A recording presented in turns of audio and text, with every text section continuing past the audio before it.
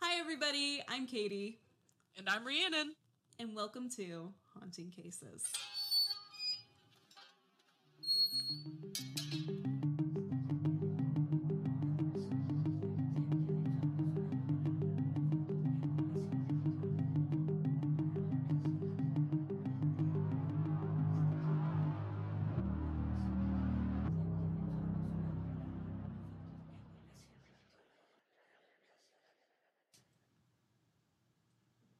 Good evening, ghosts and goblins, and welcome to Haunting Cases. You didn't talk right away, so I'm like, I guess this is me. All right.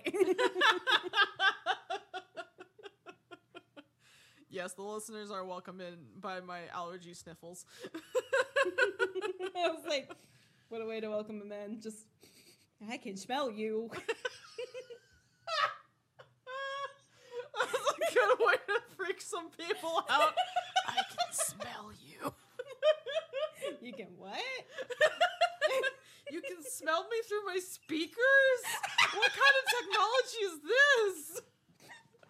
Just some poor old lady's like sitting there listening to us, and she's like, Is that Rhiannon sniffling that I hear? And that's, I can smell you. You know what? It's not even going to be the old lady. It's somebody my age that's like jogging on the treadmill, listening to podcasts, and it's just, I can smell you. Suddenly she goes flying off the treadmill, because that's what I would do. I'm an overdramatic bitch. And I'd just be like, bye, gone. I'd be running for my life. I'd be like, you got fucking what?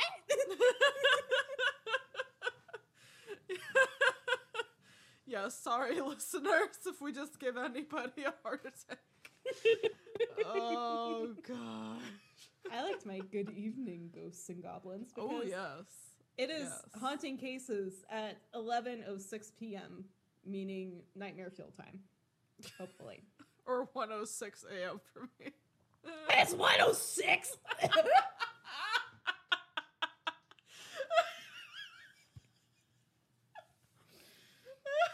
Oh, God!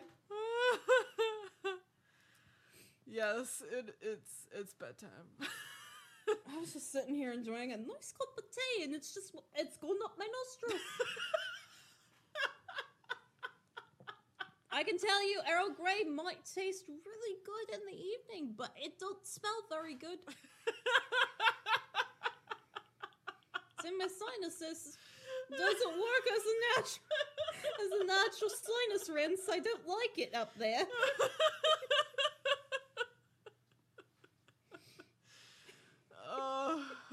Is there anything else you wanted to share with the listeners before we get to our disclaimer? Ooh, so in the last... Katie's gonna spill the tea now. Yes, let me just ying that all over the place. All over the place. Everywhere. Just let me like out of my nostrils. Anyway. I've been in a mood and I've returned to Elden Ring in the last week. Oh. Because I'm like, I got 4 bosses that I have not beat yet. So I'm looking for them. I'm hunting these bitches down. I found one that it sounds like they're playing the fucking violin. Oh. Got my ass handed to me. Went to the grocery store later that afternoon. And I'm like, okay, this is cool. And about that time, I get out of the car, and my mom's getting out of the car, and I kind of did like a side look at her. And she kind of looked at me because I'm hearing violin music. I'm like, is she hearing that too? She didn't say anything. So we go inside, we get to grocery shopping, and we come back out, and the violin's still going. I'm like, am I in a boss battle?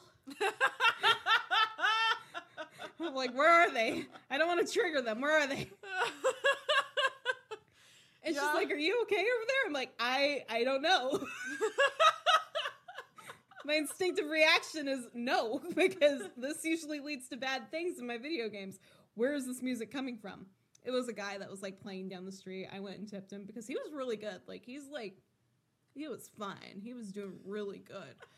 But he definitely scared the hell out of me for like a solid second, because I'm like, I've been living in video game world for way too long. I'm like, this is how boss battles start. Where is it? Where are they? Yeah, I was gonna say, I really enjoy violin music, but I don't know how I feel about it being boss battle music. Mm-hmm. Like, that was my thought. That was the thing that, like, lured me into this boss battle, too, because I came, like, walking in, I'm like, oh, such pretty music, and then, like, it went boom, boom. I'm like, oh. Well, shit.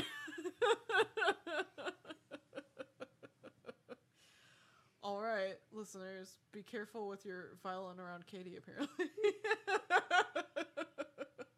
Fortunately, I have no equipment with me and no special skills. You will take me down and I will cry. Actually, I do have some special skills. You might not take me down super fast, but I will still cry. And scream and kick, you know? I was trying to be Liam Neeson there. Let's just roll the disclaimer. Here comes the disclaimer. While we understand that some individuals listen for the entertainment aspect of true crime, it's important to remember that these are real people with families and friends who may still be suffering from their loss. These stories are not meant to open old wounds or cause further emotional damage to those involved. We remind you to please be respectful, do not dox or contact those involved with cases. While paranormal occurrences and urban legends may be sources of tourism, please be considerate if you visit one of these locations. Do not engage in trespassing and be sure to ask for permission if you plan on recording. Be aware of your surroundings and travel safely. The cases discussed in this podcast may be disturbing to some listeners. Listener discretion is advised.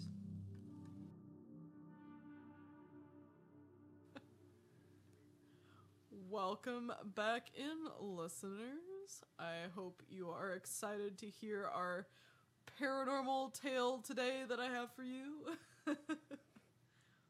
Today, we will be discussing a case in Canada. So, it should be a good time. I don't think I've done a case in Canada yet. I have one on my list to do that's from Canada, but I haven't done it yet. Ooh.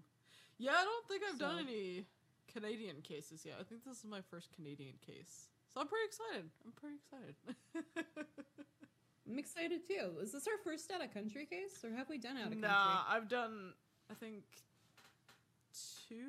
at least one case. I think two well, cases. the Hope Diamond. Yeah. Well, yeah, Hope Diamond, and then Pinky Pinky was out of country. Okapa was out of country. Yeah, so I've done at least a few now. I've done a few. Oh, wait, I did Elizabeth Bathory. Oh, yeah! Yeah, that's out of country. I've also done Vera Nutternzy, yep, so it's like, yeah, I got a couple I've done too. I'm like, wait a minute. I know that we've done more.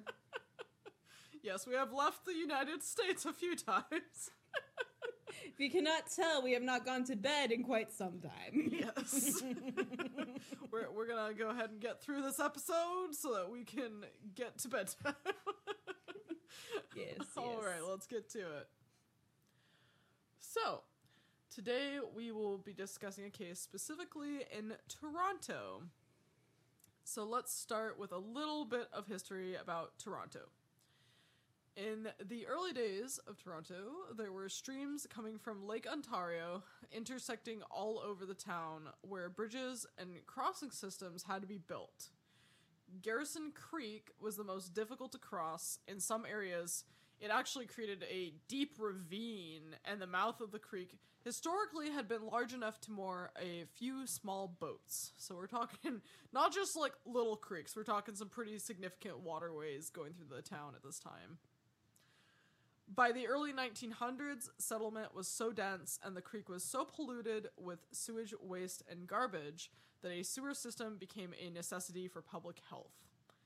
By the mid-1920s, Garrison Creek had been entirely built over, at which point many of the other creeks in the area had also been built over. So this ended up creating a network of underground waterways. And this was not unusual. This was actually a common practice during the Industrial Revolution, and thus this was not an out-of-the-ordinary thing by any means. And also, the end of the 19th century, by that point, there was a better understanding of waterborne diseases. and thus the importance of sewer systems and sanitation. So we started to see this become more of a common practice in a lot of towns and cities in different places. Nowadays, most of these tunnels are not open to the public. They're generally only available to maintenance workers who occasionally need access to them. However, I will mention briefly, Toronto is well known for its modern underground tunnels called Path, which make up a huge pedestrian walkway bordered by shops in a climate-controlled environment. Now, this is the largest underground shopping complex in the world, and apparently it can actually be a quicker walk going through the path than it is sometimes going above ground, because it doesn't follow the city grid. But it can be confusing to navigate, so it has some color-coded signs to mark cardinal directions and relevant landmarks to help people navigate.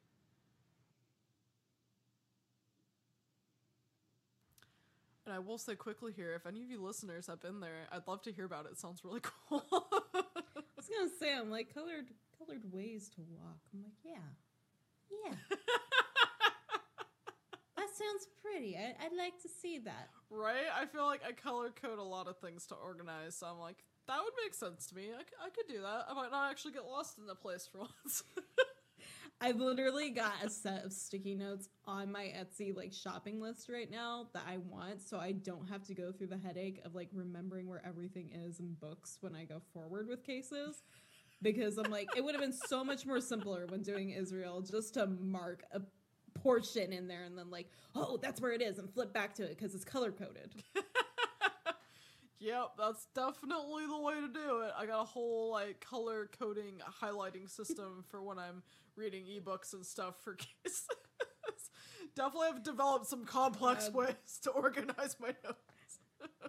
I should have came to you first and been like, how are you organizing when you read? Because my friggin' Gemini brain took off and took the wheel and just didn't look back at poor Virgo.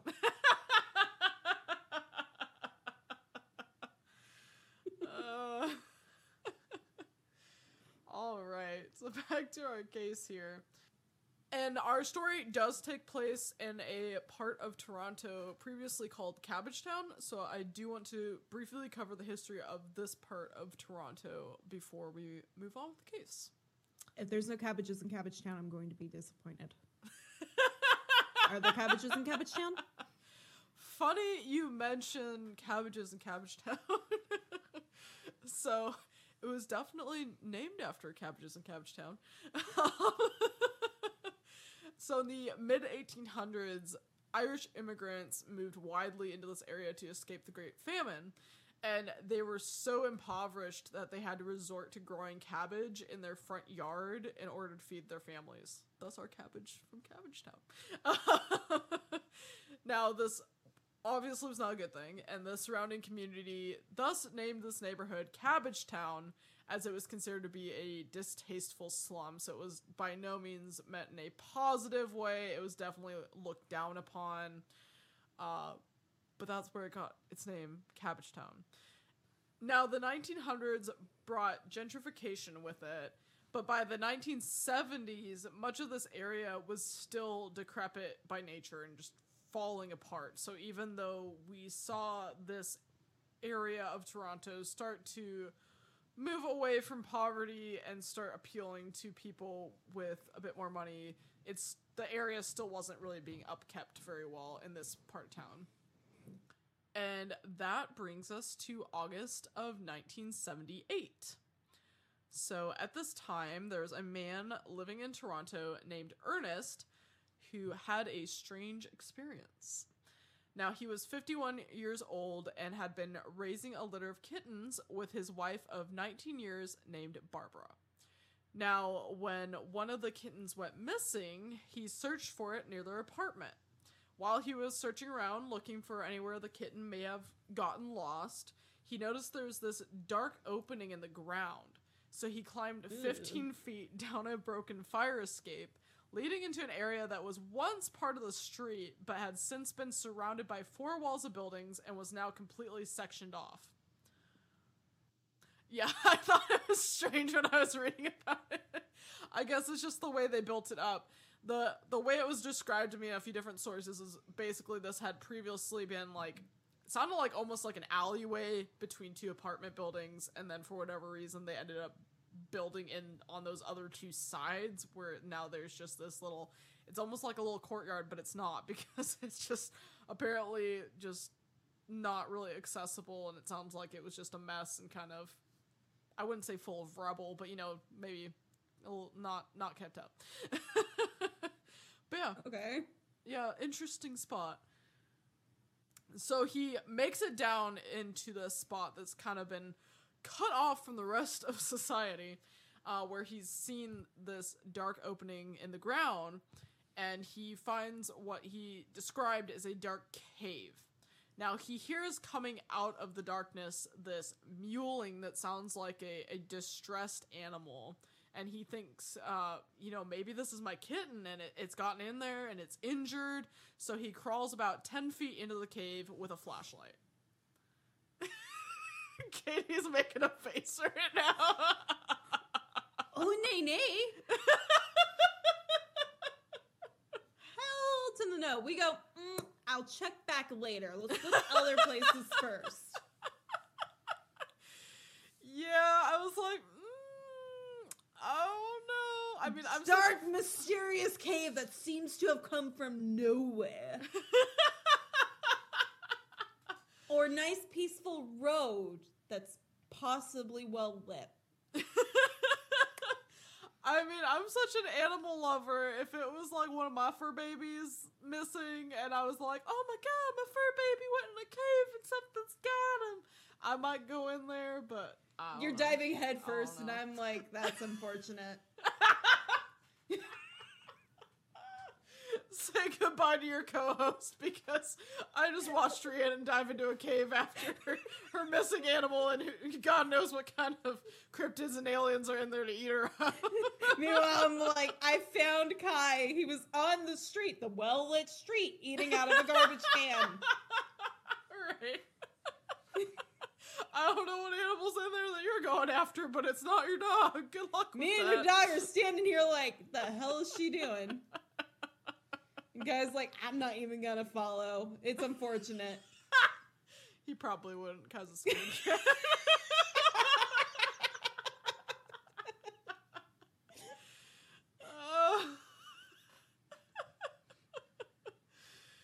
Oh man.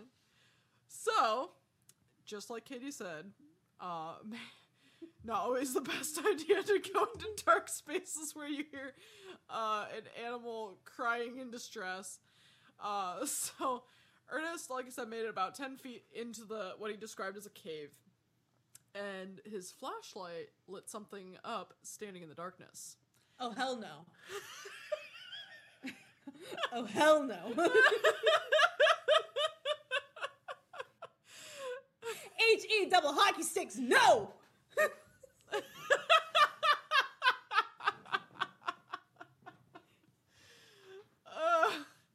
Now I'm gonna let Ernest describe here what he saw. Quote, "It was pitch black in there. I saw it with my flashlight. The eyes were orange and red, slanted. It was long and thin, almost like a monkey. 3 feet long, large teeth, weighing maybe 30 pounds with slate gray fur." End quote. That's when you apologize for entering its home and back your ass out as fast as you can. You go, oh, sorry, must have the wrong house. And leave. Oh, it only gets better.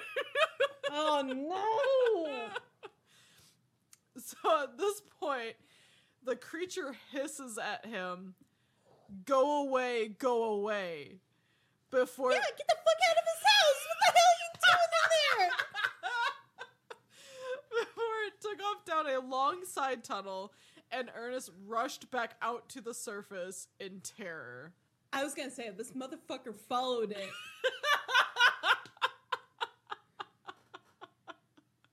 No, he got the hint. Good. But no, that's the part that, for when I was reading all these different sources, that seems to be the part that really gets people. Up until that point, they're like, okay, maybe it's just a weird animal, but then when it's like, oh, it started talking, then they're like, maybe not. Maybe not. When the big scary monkey like thing says go away, you go the fuck away.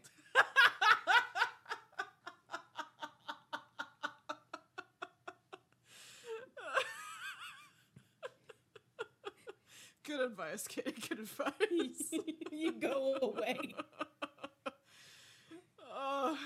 Now, after this happened, it sounds like Ernest may have confided in his wife and maybe a few other people he was close to, but he never actually approached the media for fear of being labeled as a drunk or as crazy.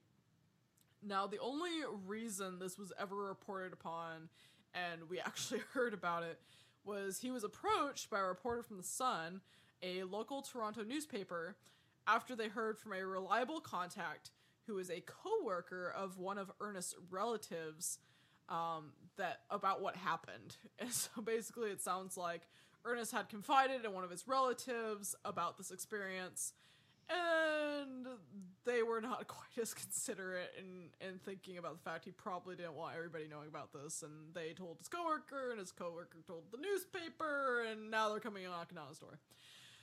So he actually didn't really have much interest at all in speaking to the reporter about this. He definitely just wanted to stay on the down low. I mean, honestly, he was worried about being doxxed. That was his concern. So he ended up agreeing to speak on the experience if his last name was not revealed, but he was still definitely hesitant to tell his story. Now, the reporter did approach Ernest's wife, friends, and neighbors, and they all agreed that Ernest was telling the truth, that he saw exactly what he says he saw, and that he doesn't normally scare easily. They also stated that while he's been known to have a drink occasionally, he's not a drunk, and he was not drinking when this happened. So, following the Sun reporter speaking to Ernest about this, they both went back to the site of the encounter in March of 1979 to see if they could go into the tunnel and he could show the reporter like where exactly this happened. However, upon reaching this spot where he had originally entered the cave, or what he described as the cave, really more of a tunnel, they found that the entrance had partially collapsed in on itself. There had been this concrete slab that had just crumbled and broken apart, and now had created this space that was too small for an adult to squeeze through. It's his front door. He locked it this time. I don't want visitors, damn it! I don't want visitors. Go away.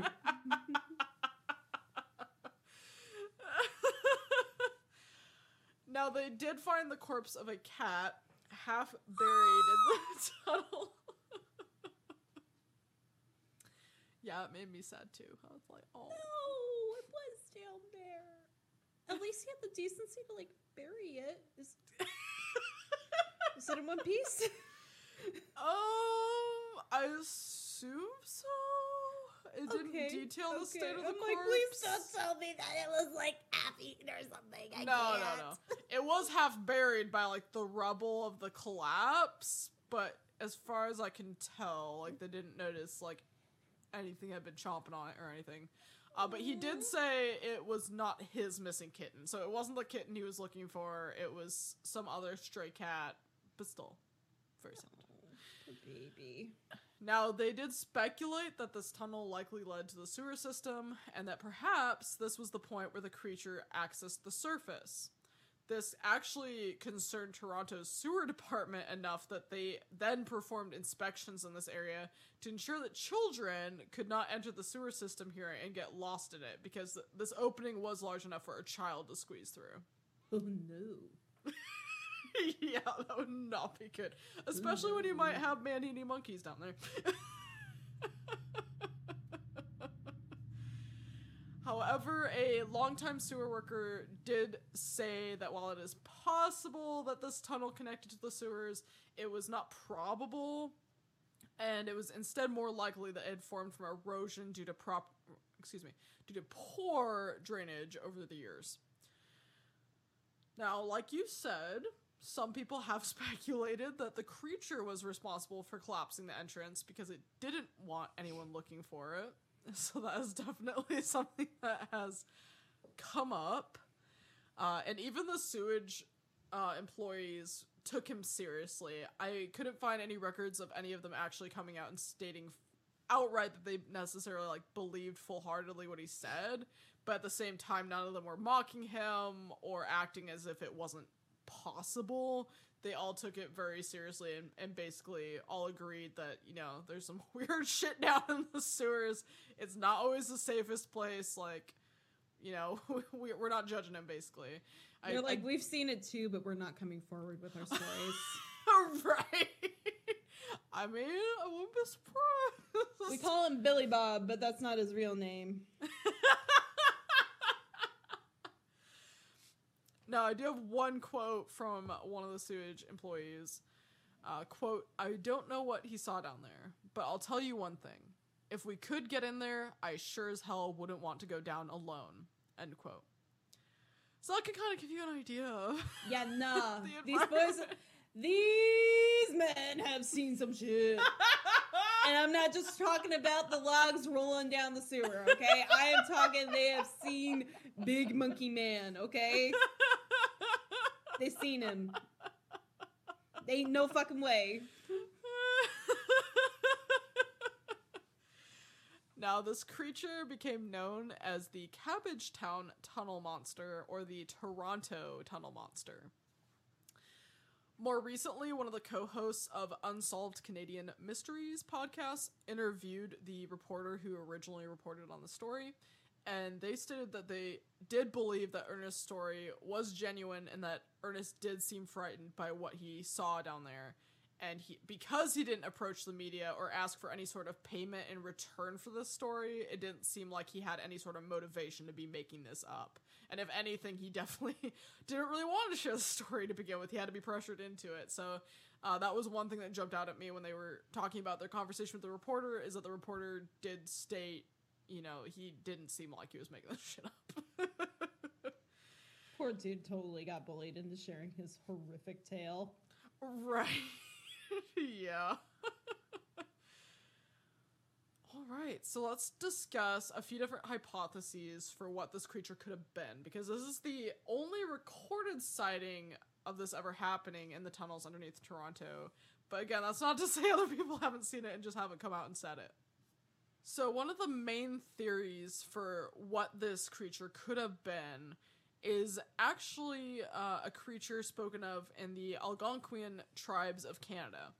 They have spoken of hairy humanoids that used to live in the creeks before they were covered up, and these were called Memegwesi. Now, the Memegwesi were water spirits that lived in rivers or on the riverbanks and ate fish and wild rice, as well as smoked tobacco.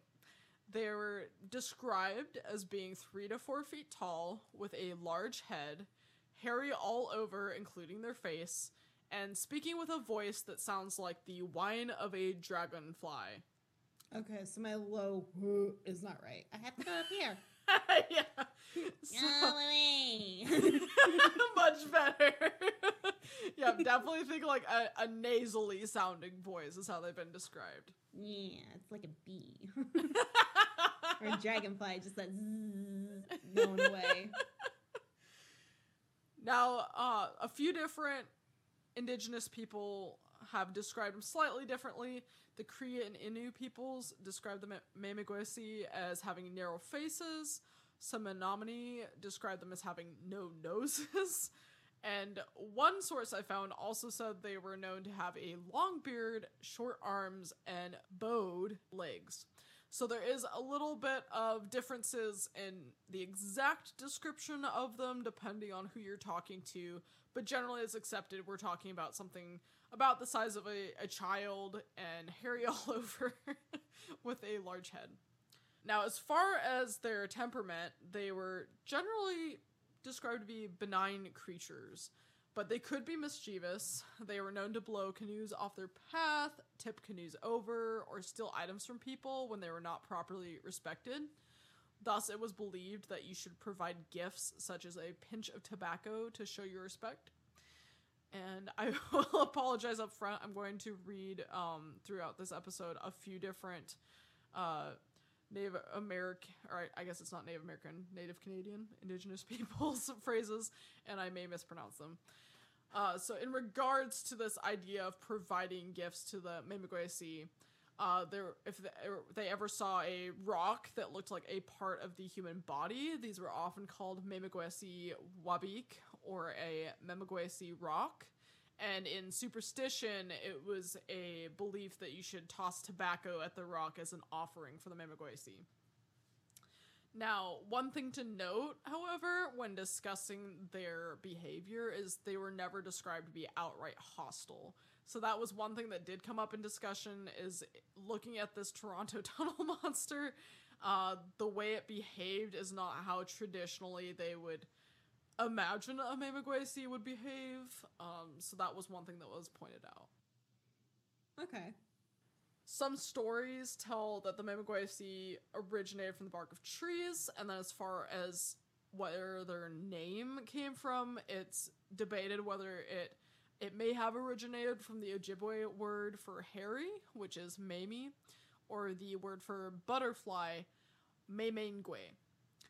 And another custom that they had in regards to the Memegwesi was that if you dropped something in the water while you were canoeing, you might say, Memegwesi o kat ayan, or the Memegwesi will have that. So again, the idea of providing offerings or just accepting that they're letting you use this waterway and we need to pay our respects.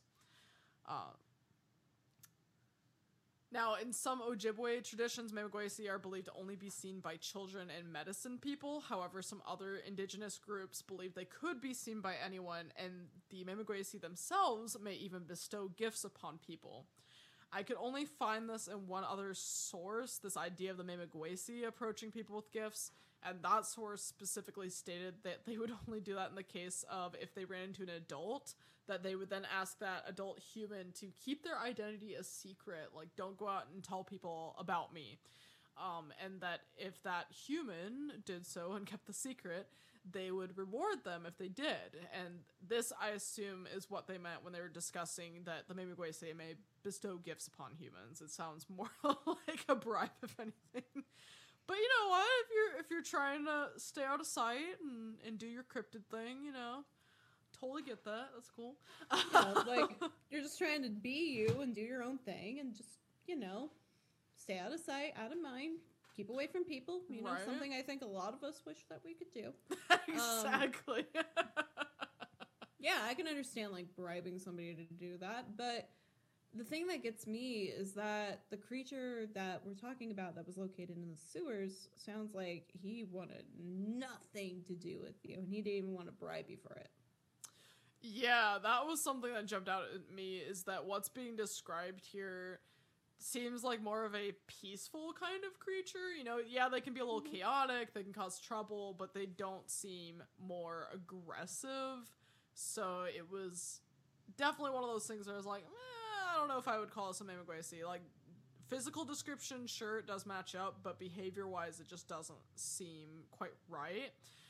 One source did bring up an interesting point, though, where they asked, like, could a Memegwesi have asked this of Ernest, and that's why he didn't approach the media about it. Like, basically, did the Memegwesi bribe Ernest, like, don't tell anybody about me and I'll give you something? But I don't think that's go what away. happened. And then he, like, remembers that he's got to, like, go grab the bride that's down the hall and to the left in his home. And he's like, wait, sir, come back. I'm going to give you this, but you got to keep your mouth zipped about me. You got it? Okay. We got a deal? Right? I was like, I mean, I guess he could be making up the story to like cover the bribe, but the way everybody described him as acting like utterly terrified, I don't think that's how he would have been acting if he had just been bribed by a kind creature. Yeah. Although, I mean, if you were bribed by a cryptid, something that you don't think is real to begin with, you're kind of gotta be like, okay. Like, it's not gonna be like a bribe from like the mafia or something. Like, you'd be terrified of that too. That's But- true. That's true. You're gonna be more shell shocked and be like, does this thing just like appear out of nowhere? Is it, if I tell somebody, is it just gonna be in my room the next night? Yeah, that would definitely be a concern of mine. Just like, I don't know, like, what you do, and you could probably follow up on your threat, so maybe I should listen to what you're saying. Yeah. Yeah, so I can see that. I can see that. One other hypothesis regarding the Mimigwesi is that since this area has been so severely urbanized and the waterways buried, some people have speculated perhaps the Mimigwesi have taken up life in the sewers of Toronto, surviving off of the heat emanated by the city, scavenging in its trash, and living in the water from the rivers and streams that still run underground. And so some people have thought, if they're being forced into hiding, basically, maybe it's changed their behavior. They've had to become more fearful of humans because it's not like back in the day where they're being respected by the indigenous peoples, where nowadays, I mean, honestly, if we discovered them, I wouldn't be surprised if people wanted to terminate them or make them research, some sort of research study, or put them in a zoo or something, if we found a cryptid population like that, Yeah. I wouldn't put it past us humans to do something cruel like that. So, I couldn't blame them. I couldn't blame them for being a little fearful. I mean, look at So- how people act with like Bigfoot. It's we want to capture Bigfoot. We want to experiment and see what he is. It's like, Yeah. so yeah, no, I understand him being like, no. Yeah. So that explanation, I think, if it is a Mimigwesi, I think that would make the most sense to me as far as an explanation of how it would match up, is if it's that kind of situation of, yes, they're there, they got buried along with the streams and the rivers, and now they're just kind of like, you know what, in order for us to survive, humans are bad. I could see that. Yeah, I could see that too. Before we move on to the next theory of what this creature could be, I did want to just point out really quick, this was really interesting. One of my sources was describing the range of these creatures, and I presume in terms of just what indigenous people described them in different areas, I would assume is how they figured out the range of these creatures. But it was described as, quote, the Lake Superior area of central Ontario, Canada, northern Minnesota, northern Wisconsin, northern Michigan, Maine, and also in northern Manitoba and Saskatchewan, Canada, end quote. So that's a pretty good area where we had some reports of these creatures, at least a while ago. So, yeah.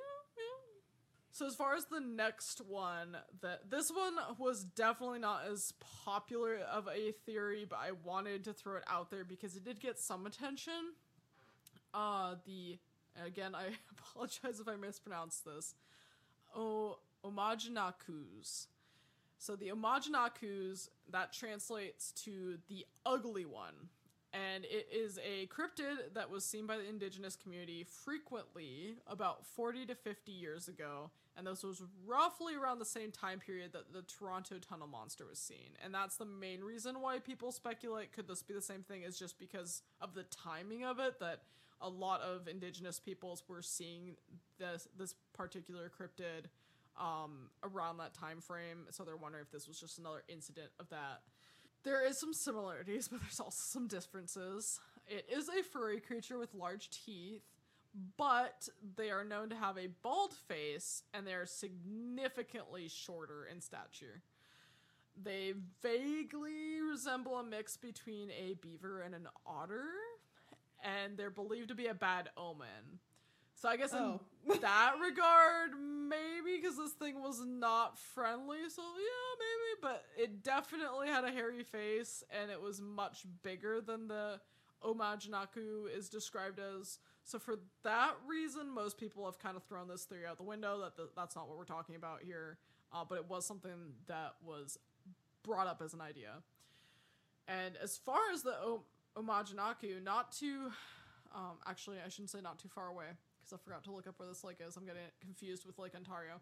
But Big Trout Lake, there was a scare with an Omogenaku not too long ago. In May of 2010, two nurses were hiking with their dog Sam along Big Trout Lake, and their dog went into the water and pulled out a creature that had been floating face down in the lake. I don't ever want my dog to do that. Just no thank you. Leave it in the lake. Don't bring it to me, please. Just leave it in the lake. No. Drop it. Drop it. Exactly. I'd be screaming at Kai, drop it! Drop it! Well, running away from him too, because he'd be like, "Look, I got something for you, Mom." Yes, he'd definitely be like, "Look what I got you," and I'd be like, "No, thank you, no, thank you. Take it back where it came from." In any case, Put that thing back where it came from, or so help me. In any case, their dog Sam pulled out something that looked very suspiciously like an Omogenaku. It had a bald face and a hairy body, and measured about 30 centimeters in length, which is right around the size that the Omogenakus were described to be right around. However, after this big internet scare that resulted from it, multiple zoologists did analyze photos of the creature and agreed it was likely a muskrat, otter, or other relatively small mammal that just lost the hair on its face as it decomposed in the water. The biggest consensus that I seem to find looking at multiple sources is that it was likely an American mink.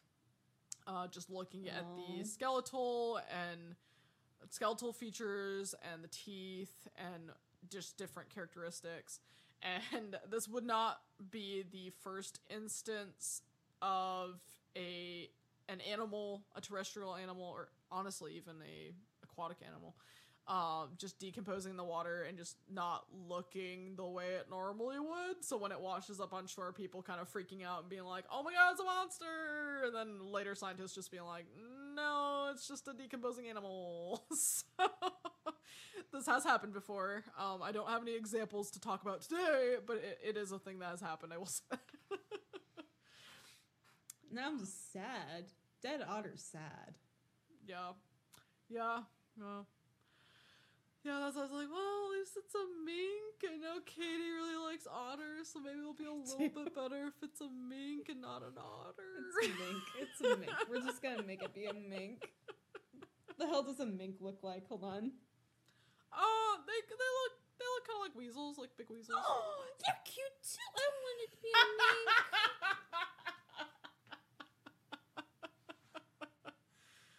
Well, when I make the Instagram post for this episode, I will throw in there the photograph of the Omogenaku scare, and you can see what a mink without any facial hair looks like. Oh, God. That's been decomposing in the water for who knows how long. Yeah. I don't know if I want that on the Instagram, Ray. I'm not gonna lie. It's not too bad, I promise. It's not too bad. I'm like, just send it to me privately and say, if you want to see this, you go here.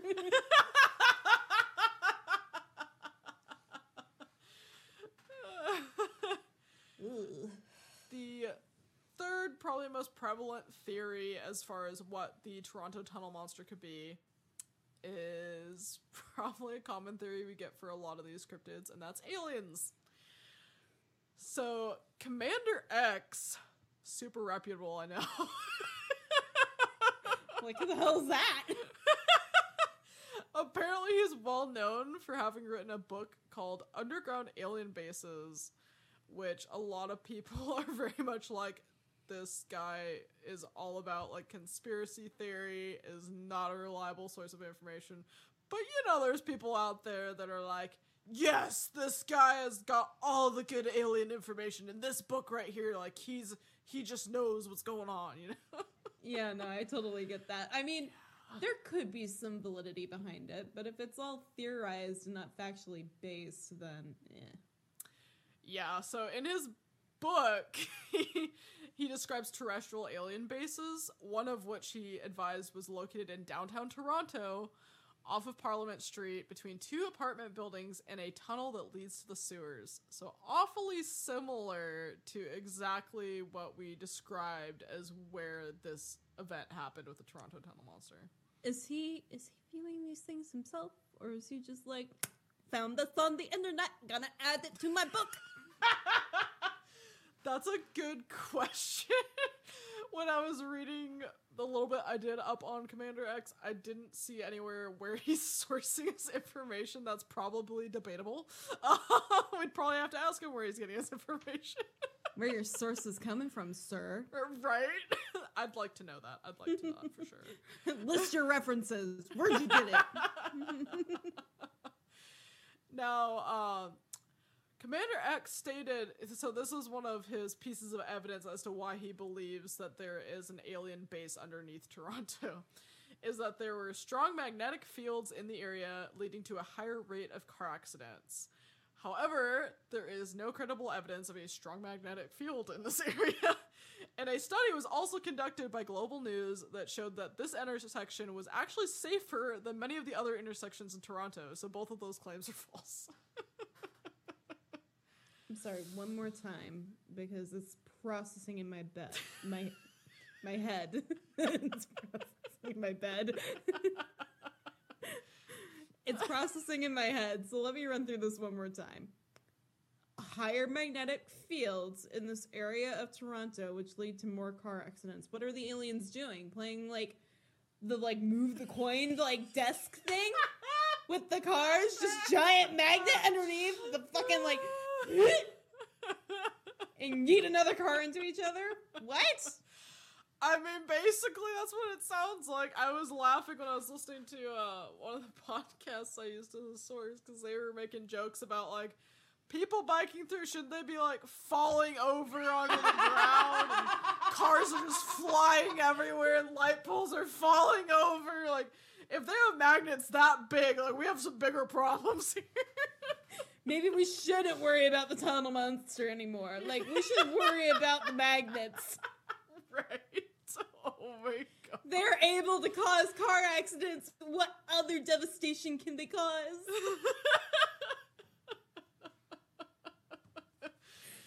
Some poor bicyclist is just mowing down the lane, and all of a sudden he comes to a screeching halt because a magnet got his bike and throws him over the handlebars. And then suddenly there's a car! Exactly. Yeah, so I'm not sure that I really am feeling Commander X's hypothesis here. Not really feeling that.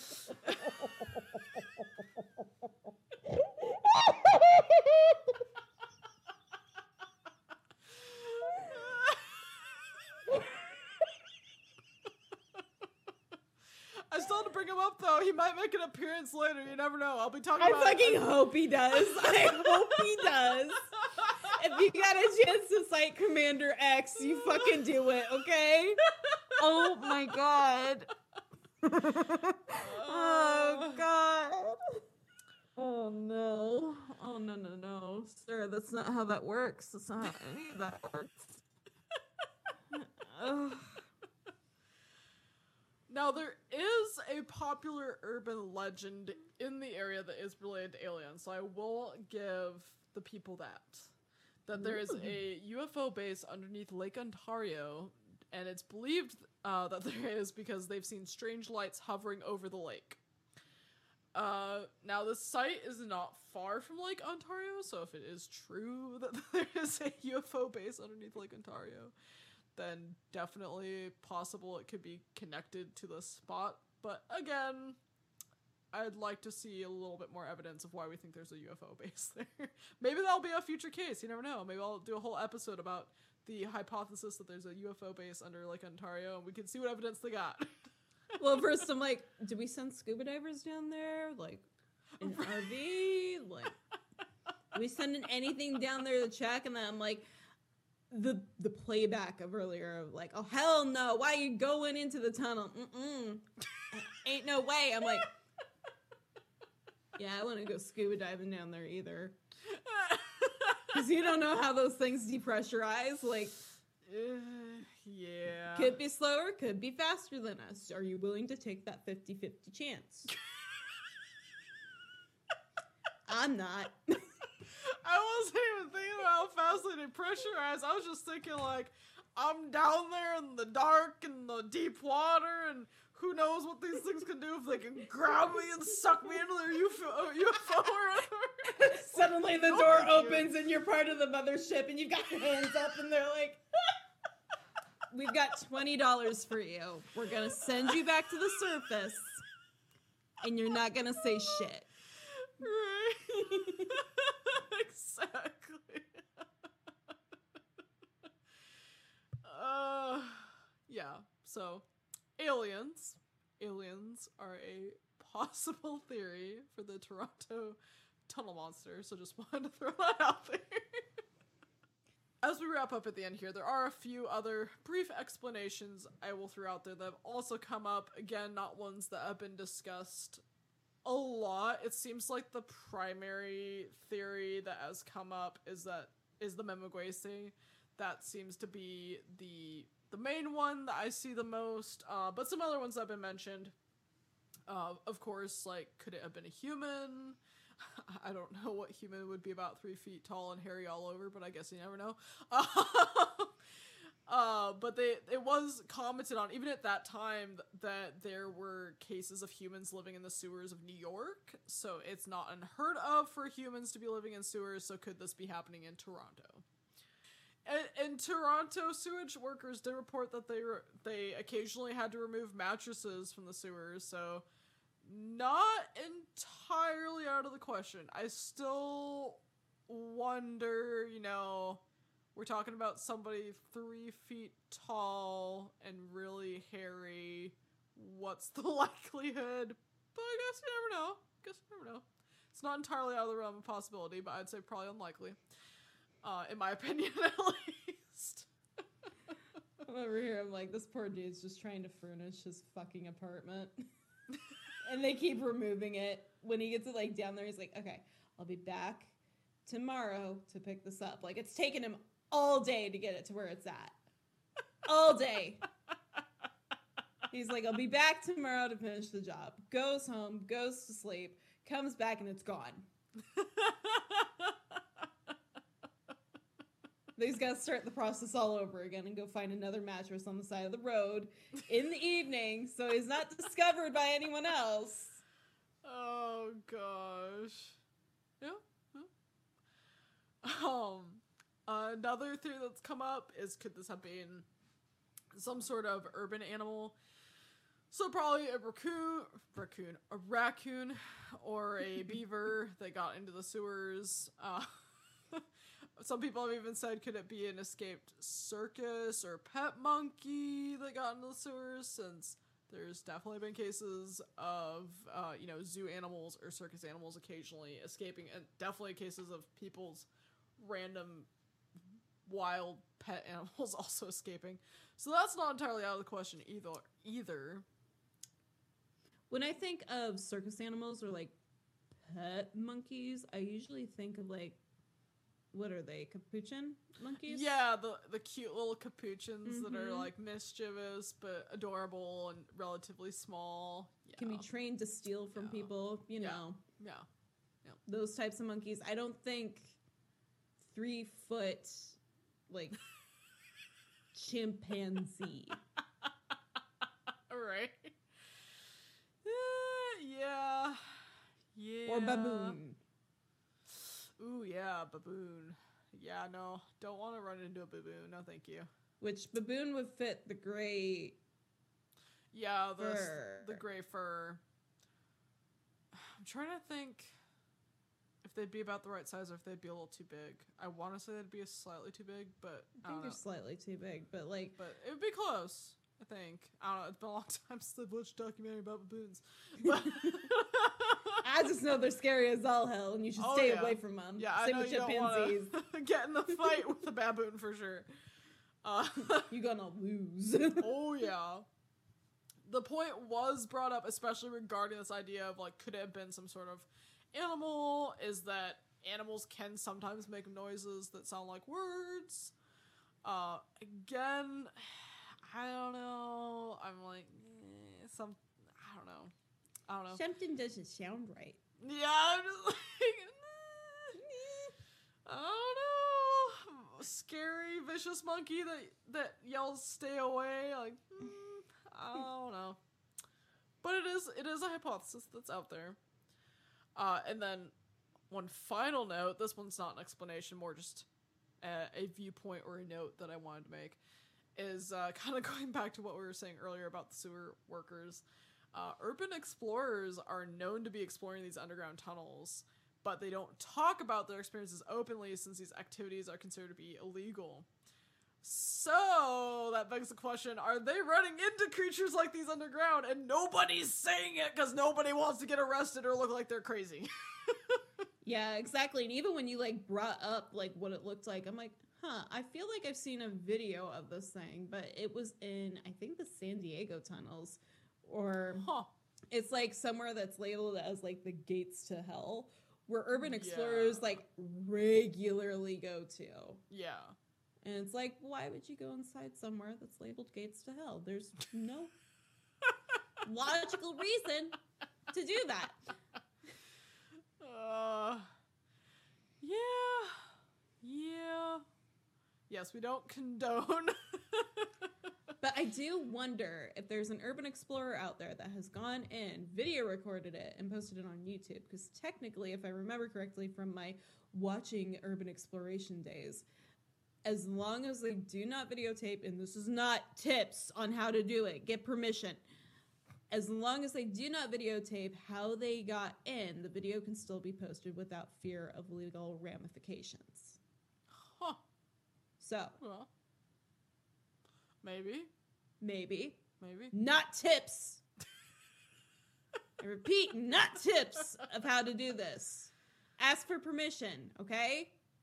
Yes, definitely ask for permission, and you want to be safe. You want to make sure you're going into it in a safe way, and part of that is asking for permission. You definitely don't want to be trespassing or going into some of these areas that perhaps are blocked off because they're very dangerous. So definitely ask for permission before you do any sort of exploration. Or plan on recording. Be aware of your surroundings and travel safely. Yeah.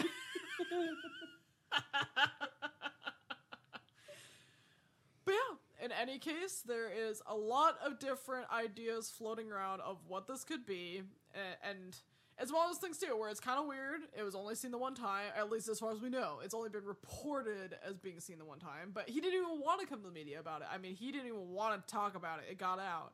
So that, like I said, that still comes back to that thought of, I'm like, other people could have seen this and just not want to talk about it.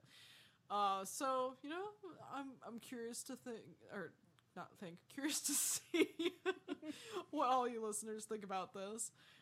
If you think that it's likely this could be a case of the Mimigwesi, where they just, like we were saying, they're trapped under the city now, and maybe they're having to be a little bit more defensive because of the harsh world we live in. Or is it aliens? Is it some strange escapee monkey? What do you think it is? It's just the Planets of the Apes monkey, okay? He's just down there. What was his name? Is it like Oscar or something like that? I honestly can't remember. It's been so long. I don't remember. It's been way too long, but it's the only one that can talk. At least to begin with, until it starts getting more serious. Then they can all talk, and it's like, oh, that's not good. Yeah. Well, I mean, this happened, what did I say? 40, 50 years ago? So, I mean, maybe it's the start, and monkeys are going to start talking to us. Oh, no. It's time! They're fighting back! It's time to run!